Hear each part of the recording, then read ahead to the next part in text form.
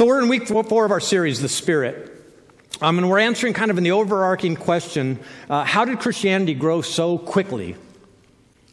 Right, and so far-flung when so many of the other world religions didn't, right? And the answer, what we're finding, is the Holy Spirit at every step of the way, encouraging, reminding, illuminating, demonstrating, all for one purpose: to equip the believers to be bold witnesses to the death and resurrection of Jesus Christ, who died for us so that we could draw close to our Heavenly Father. I mean, that was the whole purpose of everything that the Holy Spirit was doing, all these amazing, amazing things. And everybody in this incredible love story, from top to bottom, like from God all the way down to Satan, they all knew, all of them, top to bottom, knew there was one way that they could stop this whole thing. Just stop it dead in its tracks.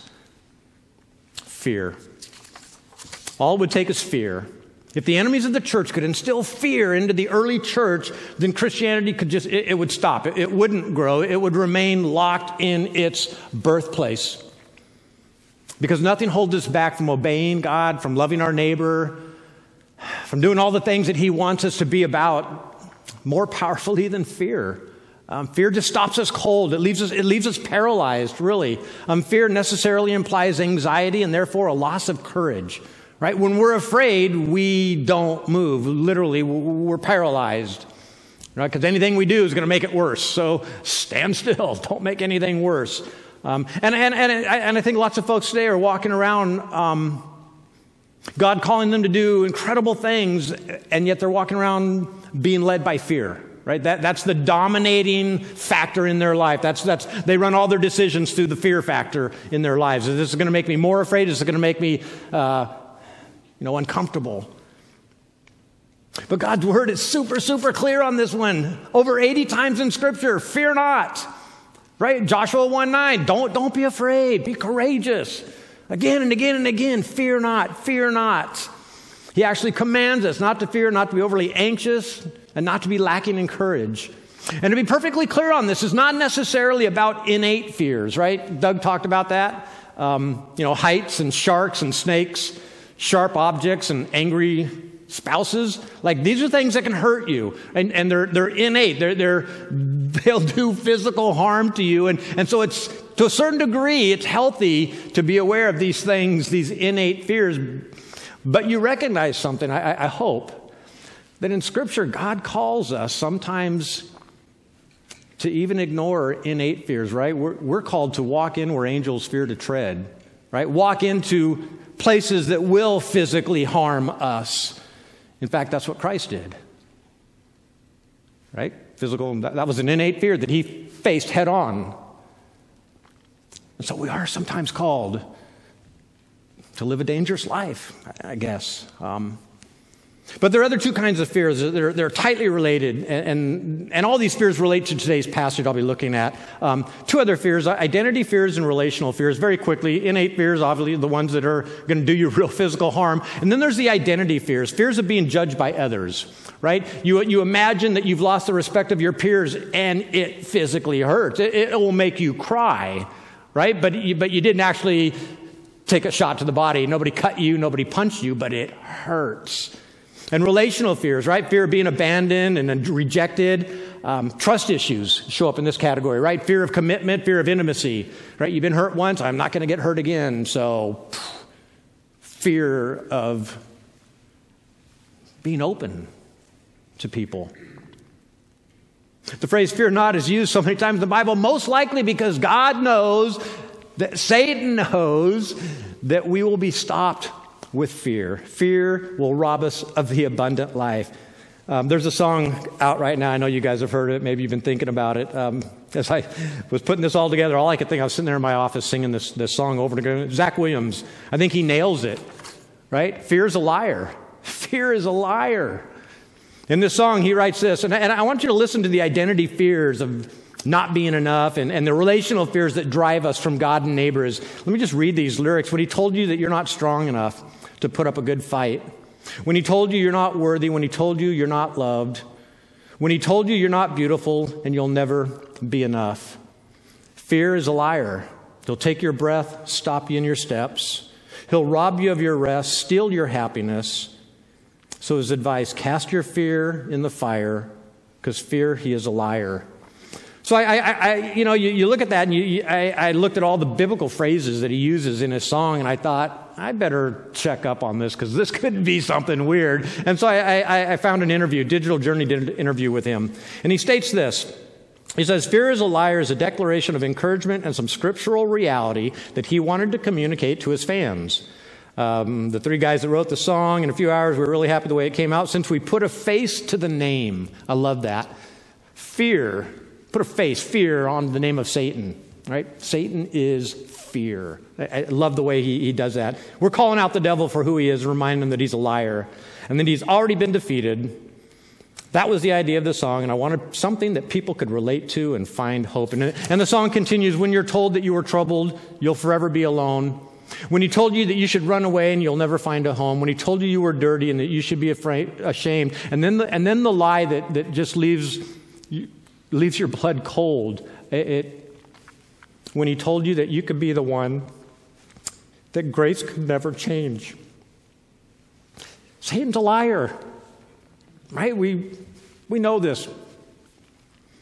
If the main actor in chapters 1 and 2 of Acts is the Holy Spirit, right, through the apostles, it almost seems as if the key player in chapters 3 and 4, all the way through really the beginning of 6, is fear, right? It's Satan, like the evil one, the accuser, whatever you want to call him, right? Through some of the old tools that we're going to look at this morning. Same old tools he's been using since the very beginning. But he's only mentioned once in chapters 3 through the beginning of 6, only once. And we're going to look at that very quickly here, but he's lurking in the shadows, right? As you read through these chapters, you see him, you sense him lurking in the shadows.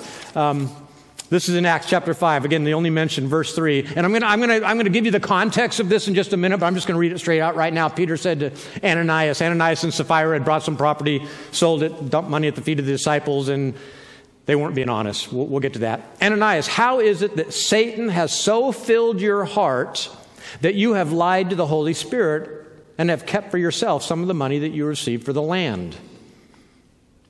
Now, again, we're going to explain this in a little bit more detail, but in chapter 4, this is chapter 5, chapter 4 closes with a man selling a field, right? He sells the field and he lays the money at the feet of the disciples. It's a wonderful, loving, incredible thing. And then chapter 5, same exact thing. A couple this time sell a field and they lay the money at the disciples' feet. Like this is repeated 3 times now through this. But this time it's different. Ananias and Sapphira, it's radically different this time. As far as the onlookers are concerned, right? It's 2 men standing in opposition to one another. One of them has lied to the other. But Peter, right? He's filled with the Holy Spirit now. He's no longer filled with himself, right? Through the Gospels, like he's filled with himself, and he just says, one stupid thing after. He hits a few things really on, but he's just all over the map. But now he's filled with the Holy Spirit, right? And he discerns, right? He sees behind these 2 men standing there, and it's like there's something going on behind the scenes. There's something spiritual going on behind the scenes. Again, filled with the Holy Spirit, he could see the unseen reality. It was the Holy Spirit being lied to by the devil himself. Right there. Satan has so filled you in your heart that you've lied to the Holy Spirit, whom Peter was filled with. So you have one filled with Satan and one filled with the Holy Spirit, and that's who's doing the talking. The men are just the puppets at this point, right? Ananias and Peter. But standing behind them, fear's a liar. A couple weeks ago, I told you, shared with you some books that are fun to read side by side, and I want to throw out another one today. Acts is a really great book to read side by side with the book of Revelation, right? In the book of Acts, it's everything that's observed and recorded on the stage of history, right? But in the book of Revelation, it's like the curtain is pulled back and you see what's going on behind the scenes of the early church. In Acts, you see people, but in Revelation, you see not people, but you see a red dragon, right? And you see these 2 grotesque monsters and a prostitute. I mean, it's like, wow, humans, and then this spiritual world over here. So both, again, record the history and the early trials and difficulties of the early church, but from radically different perspectives. In Acts, it's humans that oppose and undermine the church. But in Revelation, again, it's the red dragon, right? Satan, with his 3 friends. And again, like the parallel, a little homework for you because I'm not going to have time to go into this, but go home, check out Revelation and just see how closely these three minions of Satan's, right, the two monsters and the whore, how closely those three match what Satan's going to do in the book of Acts, right, the tools he's going to use to stop the early church: persecution, compromise, and distractions. And you go home and you read Revelation, it's the exact same three. A lot of material I got for this message this morning, a guy named John Stott, John R.W. Stott. He is a brilliant Anglican theologian, Bible scholar. And he says this about Satan. He says Satan is incredibly, what was the word I had? Incredibly unimaginative over the years, right? He's got three tools in his tool bags, and that's all he uses. And you'd think that we as followers of Jesus Christ, we would begin to recognize these same three over and over and over and over again, and yet he still gets us. He still gets us with these bag of tricks of his. So we're going to take a look at all these weapons, these three weapons that Satan uses to instill fear where courage and power should reside. And actually how Satan uses those three kinds of fears against us, right? He knows. God knows that he knows. And so God provides the Holy Spirit to counteract this fear. So we're going to look in the context of Acts chapter 3 through the beginning of 6. I'm going to start Acts chapter 3, verse 1. One day, Peter and John, they're going up to the temple at the time of prayer, about 3 in the afternoon. Understand something. The early disciples, they weren't out trying to start a new religion. You'll recognize that they still did all the things that good Jewish people did. Right? They still went to temple. They still, everything, the whole 9 yards pretty much. It really doesn't become a separate faith for maybe 100 years. It's going to take a Jewish civil war in about 132 AD. It's going to take a couple false messiahs that the church doesn't support and the Jews see as, oh, here's the Messiah. And the Christians like, no, you missed them, which made the Jews even madder at the Christians. So eventually they split, but that's another whole story entirely. But understand they're still doing good Jewish things. Now what Luke is going to do, he's going to supply, and he does this throughout his book, he'll supply a general statement, right? And I've had to do this because I write a lot of letters of recommendation. And I was told early on, if you're going to write a letter of recommendation, if you say that they're trustworthy, you need to give an example. If you say that they're honest, you need to give an example. That's just something I learned to do. And this is exactly what Luke does, right? He'll make a general statement, and then he'll back it up with a specific example. Right? So back in chapter 2, he makes a very general statement.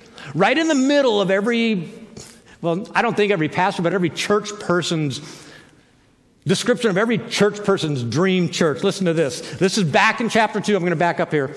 Chapter 2, at the very end of the chapter, starting in verse 42.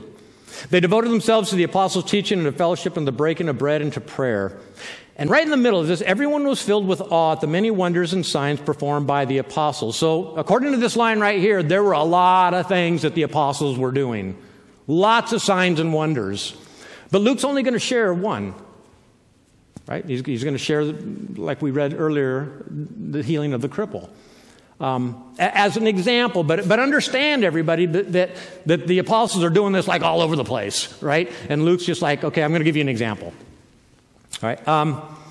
So in 42, 46, the passage continues. All the believers were together, had everything in common. They sold property, possessions to give to everyone who had need. Every day they continued to meet together in the temple courts. And the passage concludes. They broke bread in their homes, ate together with glad and sincere hearts, praising God and enjoying the favor of all the people. And this last line catches everybody's attention. Yeah, this must be the formula. And the Lord added to their number daily those who are being saved. Now, two things I want you to look at very quickly. We're not going to look at them really this morning, but we'll call it homework. We'll call it, whatever we want. But I'm not going to get too deeply into this. Lots of debate. Lots of books written, lots of careers, right, started and ended based on these two questions. First, and again, I'm not going to provide an answer because I don't have an answer. I don't know. Was it primarily the apostles who performed all the signs and wonders? Because there seems to be a division in the text. It's always the apostles and not the believers. The apostles do something and then the believers did something else. Now again, it's not super clear cut, But there seems to be, so that's a question a lot of scholars kind of look at. And the second one is related to it. Was it primarily the signs and wonders of the apostles that led to people finding Christ? Or was it the bold Holy Spirit preaching that led people to Christ? Now, there are a lot of churches, a lot of people believe you can't do anything without signs and wonders. You're not a church if you don't have signs and wonders, and there are others. It's the bold preaching. It's the Spirit-filled preaching. Well, now, in the passage, I don't know. They both played a role, but again, that's just something that you're just going to have to wrestle with just a little bit. So back to Luke's example in his general statement. He's made the general statement. Now he's going to give us an example. Now a man who was lame from birth was being carried to the temple gate called Beautiful. We read this earlier today, where he was put every day to beg from those going into the temple courts. Now, we know he's crippled from birth, but he's not a dummy, right? Because, number one, where he placed himself, people are on their way to temple. God's on their mind, and they're feeling guilty about all the things that they should have done good this week, but they didn't do, and then they see the cripple, right? This is the perfect beggar's storm, the trifecta of the beggar's world, right? If you can plant yourself where people are going to church, they're thinking about God, and they're feeling guilty, you're going to get something. So he's a smart guy. But what follows in chapters 3 and 4, I'm not going to go into great detail, but it parallels perfectly what happened in chapters 1 and 2. Luke's making a statement here. Watch this. All right? So in Acts 1 and 2 and in Acts 3 and 4, a miraculous event is described from a bystander's kind of point of view. Right? In chapter 1 and 2, it's the Pentecost experience. In chapters 3 and 4, it's the healing of the crippled man. And just as the New Testament writers were convinced that Jesus Christ had inaugurated the last days, right, the day of the Lord, and the proof was the outpouring of the Holy Spirit, Luke is now telling his reading audience and us that same power that raised Christ from the dead is that same exact power that you saw on Pentecost, and that same exact power is what you're seeing right here. Right? This is that. This is that. Remember from last week, what you're seeing right now is that the prophets were talking about. This is that. So Luke is telling them, the audience, right? This is the same Spirit. And then the miraculous event is explained by Peter in a speech. It just parallels. Again, you're going to go home and check this out yourself. A speech by Peter that glorifies Jesus, that they killed, but God raised from the dead, which they've all witnessed. Right? This is that.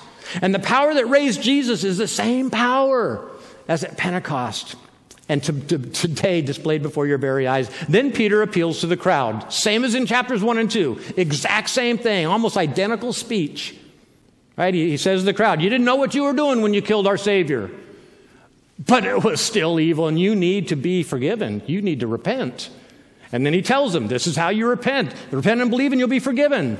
Fantastic. And then finally at the very end, you have a Spirit-filled church. At the end of chapter 2, the end of chapter 4. Identical. It's just crazy. In Acts chapter 1 and 2 is the breaking of bread, fellowshipping, helping each other out, praying and growing. And now at the close of chapter 4, even in the face of brutal persecution, which was Satan's first tool, right? Just brute physical fear, right? I will hit you with a big stick if you don't stop talking about Jesus.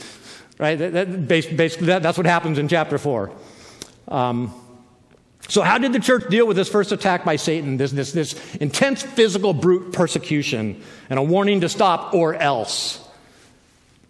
Chapter 4, verses 29 and 30. Now, they prayed. This is what they said. Watch this. This is amazing. Now, Lord, consider their threats and enable your servants to speak your word with great boldness. Stretch out your hand to heal and perform signs and wonders through the name of your holy servant, Jesus. And so they prayed, and then they went home, saying to each other, see you all next week. You don't believe me, right? I hope you don't.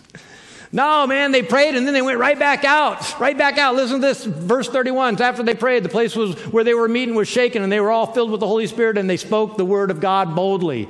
No, they didn't go home. They went right back to work. Fear was taken care of. Boom, they were released. And the result was, once again, just like in chapters 1 and 2, a Spirit-filled church. This is verse 32. And the believers were one in heart and mind. No one claimed that any of their possessions were their own, but they shared everything they had. And with great power, the apostles continued to testify to the resurrection of Jesus Christ, and God's grace was so powerfully at work in them all that there were no needy persons among them. And then verse 35, and we're going to turn a corner here. From time to time, those who owned land or houses sold them, brought the money from the sales and put it at the apostles' feet. You notice the verbiage here. And it was distributed to anyone who had need. And it was occasional. And this is Satan's second attack, right? Moral corruption, compromise. If brutal physical persecution wouldn't work, maybe something more subtle, right? So Luke makes a general statement. Occasionally people would sell their land and they'd lay their money at the apostles' feet. And so he gives two examples this time. But they're contrasting examples. One spirit-filled, which is at the end of chapter 4, and then one's filled with Satan. Start off chapter 5. So at the end of chapter 4, Joseph, this is the very last verse, 2 verses. Joseph, a Levite from Cyprus, whom the apostles called Barnabas, which means son of encouragement, sold the field he owned, brought the money, and put the money at the apostles' feet, right? This must have been what they did. We put it in a plate or stick it, they place it at the apostles' feet, whatever. And then to begin chapter 5, the passage that we started with this morning. So that was a really, really beautiful thing. Now we have a not so beautiful thing. Satan showing up again, right? He was hanging out in the shadows, and now he's going to make an appearance. Now a man named Ananias, together with his wife Sapphira, also sold a piece of property. With his wife's full knowledge, he kept back part of the money for himself, but brought the rest and put it at the apostles' feet. Now understand, it wasn't greed that Peter's focusing on right now, because as you're going to find out, the punishment of the Holy Spirit, it seems a little bit drastic. They're going to pay with their life. And I don't know, but all I know is Peter didn't focus on the greed. He focused on the dishonesty, right? Because he knew intuitively the dishonesty in this brand new community that was so built on trust and love, if dishonesty was allowed into this community, it could ruin everything. People would fear. They would live in fear that the person next to them wasn't the person that they were saying that they were. Right? They might be lying. So fear, Satan knew he could build fear into this early community through persecution and now through moral compromise. Is the person next to me, are they good or bad? Are they lying to me or are they being honest, right? And then the whole community is no longer a community. So Peter acts quickly and decisively, as does the Holy Spirit. Then Peter said, Ananias, how is it that Satan has so filled your heart that you've lied to the Holy Spirit and kept yourself some of the money that you received for the land? Didn't it belong to you before it was sold? And after it was sold, wasn't it the money at your disposal? And again, this has been... scholars have brought this out to say that the early disciples really weren't practicing a form of socialism or communism, right? Peter makes clear there's no compulsion to bring all your stuff in and then it's divvied out. Whenever there was a need, the Holy Spirit would fill somebody and they'd say, hey, I can meet that need. I can do this. So this is what's going on here. What made you think of doing such a thing? What made you think of doing such a thing? You have not lied just to human beings, but you've lied to God. So here we have the gist of Satan's second attack, moral corruption. And the Holy Spirit's response, when Ananias heard this, he fell down and died. And a great fear seized all who had heard what had happened. And a couple verses on, his wife shows up and Peter says, so how much did you sell the land for? She lies. Dead. But the pattern repeats itself again and again. The apostles then perform signs and wonders, followed by vicious persecution. Like Satan's not going to let up on that one, because we all got innate fears. Like that's the one that he really gets us moving with. Only this time, like they're flogged before being released, right? Sent home with a stern warning: stop preaching in the name of Jesus, or else we're going to hit you with a big stick. But the pattern continues regardless of the warnings. Verse 41, the apostles left the Sanhedrin rejoicing because they had been counted worthy of suffering disgrace for the name. And day after day in the temple courts from house to house, they never stopped teaching and proclaiming the good news that was Jesus is the Messiah. So Satan launches his third attack. So we're going to get into next. If he couldn't beat them into submission with brute physical persecution, and he couldn't weasel them in to submission with compromising positions and situations, he would try to distract the church leaders. Listen to this. Begin at chapter 6, Verse 1. In those days when the number of disciples were increasing, the Hellenistic Jews among them complained that the Hebraic Jews, because their widows were being overlooked in the daily distribution of food. So the church was doing what the church should do, right? They were helping people in need, but it looked like the pastors were getting too involved and they were getting distracted. Now, I don't know about you, but when I got a big task in front of me, something I got to do, and it's important, I can find, my wife will testify, I can find 10,000 other things to do because I'm so afraid of doing that one task. Like in my mind, it's going to take 7 years. And when I finally get to it, it took 7 minutes, right? You ever have that? But you're so afraid that you do everything else. Diane's like, what in the world are you doing? Well, I have to do that, so I'm doing this. What do you think I'm doing? Because I don't want to do that. I'm afraid. I don't want to tackle that yet. Fear. Again, just this crazy fear. By far the evil one's most subtle use of fear, but the Holy Spirit's inspired response. So the 12 gathered all the disciples together and said, look, it would not be right for us to neglect the ministry of the Word of God in order to wait on tables. It's very insulting, but anyway. Brothers and sisters, choose 7 men from among you who are known to be full of the Spirit and wisdom, and we'll turn this responsibility over to them, and we'll give our attention to prayer and the ministry of the Word. So rather than focusing their time and gifting on studying God's Word, the apostles were caught up doing some of the things that maybe the body should be doing. Being the priesthood of believers, serving one another. But anyway, once things got squared away, the rather predictable results, by this point you all should be able to figure out what's going to be the result. So the Word of God spread. The number of disciples in Jerusalem increased rapidly, and a large number of priests became obedient. Now that's a strange ending. Priests. I think you're seeing this. The priests, they were probably the ones most involved with Scripture. So as the apostles start reminding them, this was that. My guess is the priests were very quickly. They were like, oh my goodness. This is what he was talking about. And they're making the connections, right? The common folk are a little slower, but the priests, this is their life, right? And it's amazing. I just love that. Persecution, moral corruption, compromise, distractions, they all play on our fears. But according to Luke, the early church overcame these age-old tricks of Satan. How? By being filled with the Holy Spirit. Fellowship of believers, breaking bread together with glad and sincere hearts, helping each other out in need, and by praying boldly and then going out and preaching boldly. Fear was cast out of that community. Now, we know when we read the letters of Paul that problems weren't cast out, right? Satan never stops his attacks. And you read through the letters of Paul, and Satan was active in every one of those churches, lurking in the shadows, making people afraid to step out into this new territory that God was calling them. I'm going to be sharing communion in just a few minutes, but I'd like to close with some very timely observations of human nature. This was made by a marketing guru guy I follow. The first thing he says, we as followers of Jesus Christ, we understand this, right? Who we are isn't the same as what we do, right? We know this, right? And we see Christians who sometimes, they get so caught up in doing things as their identity as opposed to being a certain kind of person. Right? I see this on TV, NFL quarterbacks, and their identity became their NFL quarterbackship. They forgot that their true identity were to be men of God. So when they lose as a quarterback, their whole world falls out from underneath them. But it's not that way when Christ is the center of everything. So who we are isn't the same thing as what we do. But then he continues. He says, but sometimes what we do can change who we are. And he writes this. I'm not going to try to explain it because I'll just jack it all up. It says, our identity describes the person we see in the mirror.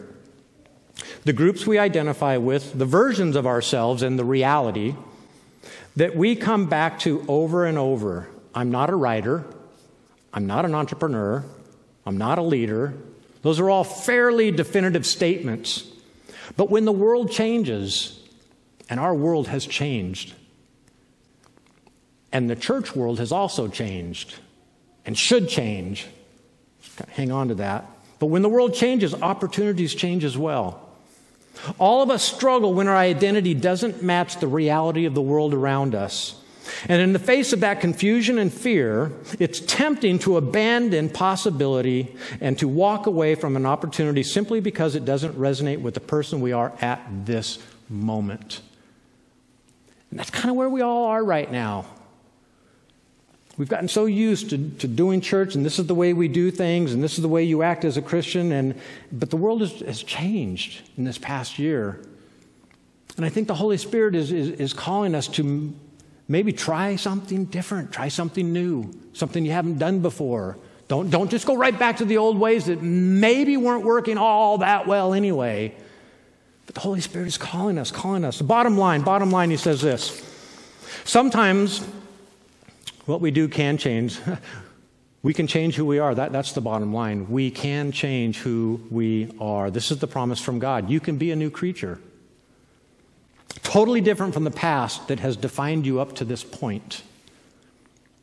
But only when we do something new. And the Holy Spirit is calling us to do something new, to live a different kind of life than the way maybe we've gotten used to living. But only when we do something new do we often begin to become someone new. As we share communion this morning, I want you to consider what fear has stopped you. I don't know what God's calling you to do, either as a Christian, as a church person. What fear, and just kind of put your finger on it. That's what I'm afraid of. Pastor's going to call me and ask me, that's what I'm afraid of. Someone's going to call me and ask me to explain, that's what I'm afraid of. I don't know what your fear is. I want you to just kind of bring it up in your mind. What is that fear that you have? And I want you to add, we're going to share communion, and I want you figuratively to lay it on the altar and replace it with a fresh filling of the Holy Spirit. Because when the Holy Spirit fills us, we've learned today, fear is cast out. You're not going to be able to do this on your own. A lot of you are going to, we'll just skip this step. I'll just go out and keep trying myself. Well, good luck. How's that got you so far? Try something new this time. Participate in this ancient ritual. And understand it is mystery. It's mystery. It's not an automatic. It's not a formula. It's nothing like that. Literally, we come to communion with our open hands. And God fills us, not with ourselves. That'd be dumb. He fills us with himself. He fills us with his Holy Spirit. That was the idea when we take in the bread and we take in the juice. We're filling ourselves symbolically with him. So this morning, I want to challenge you. Lay the fear at the altar and be filled with the Holy Spirit instead. You bow your heads. Father, as we share communion this morning, we have fears that you want to chase away, that you know are stopping us. So, Father, by the power of your Spirit and this thing that you asked us to do continually until you return, and every time we do it, we scream at the world, this is the answer. This is the way forward. We proclaim the death and resurrection of Jesus Christ.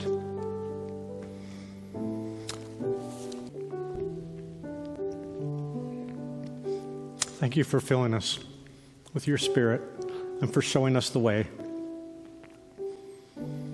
that we need to live. Father, give us courage, chase out all fear, because fear is a liar. Amen.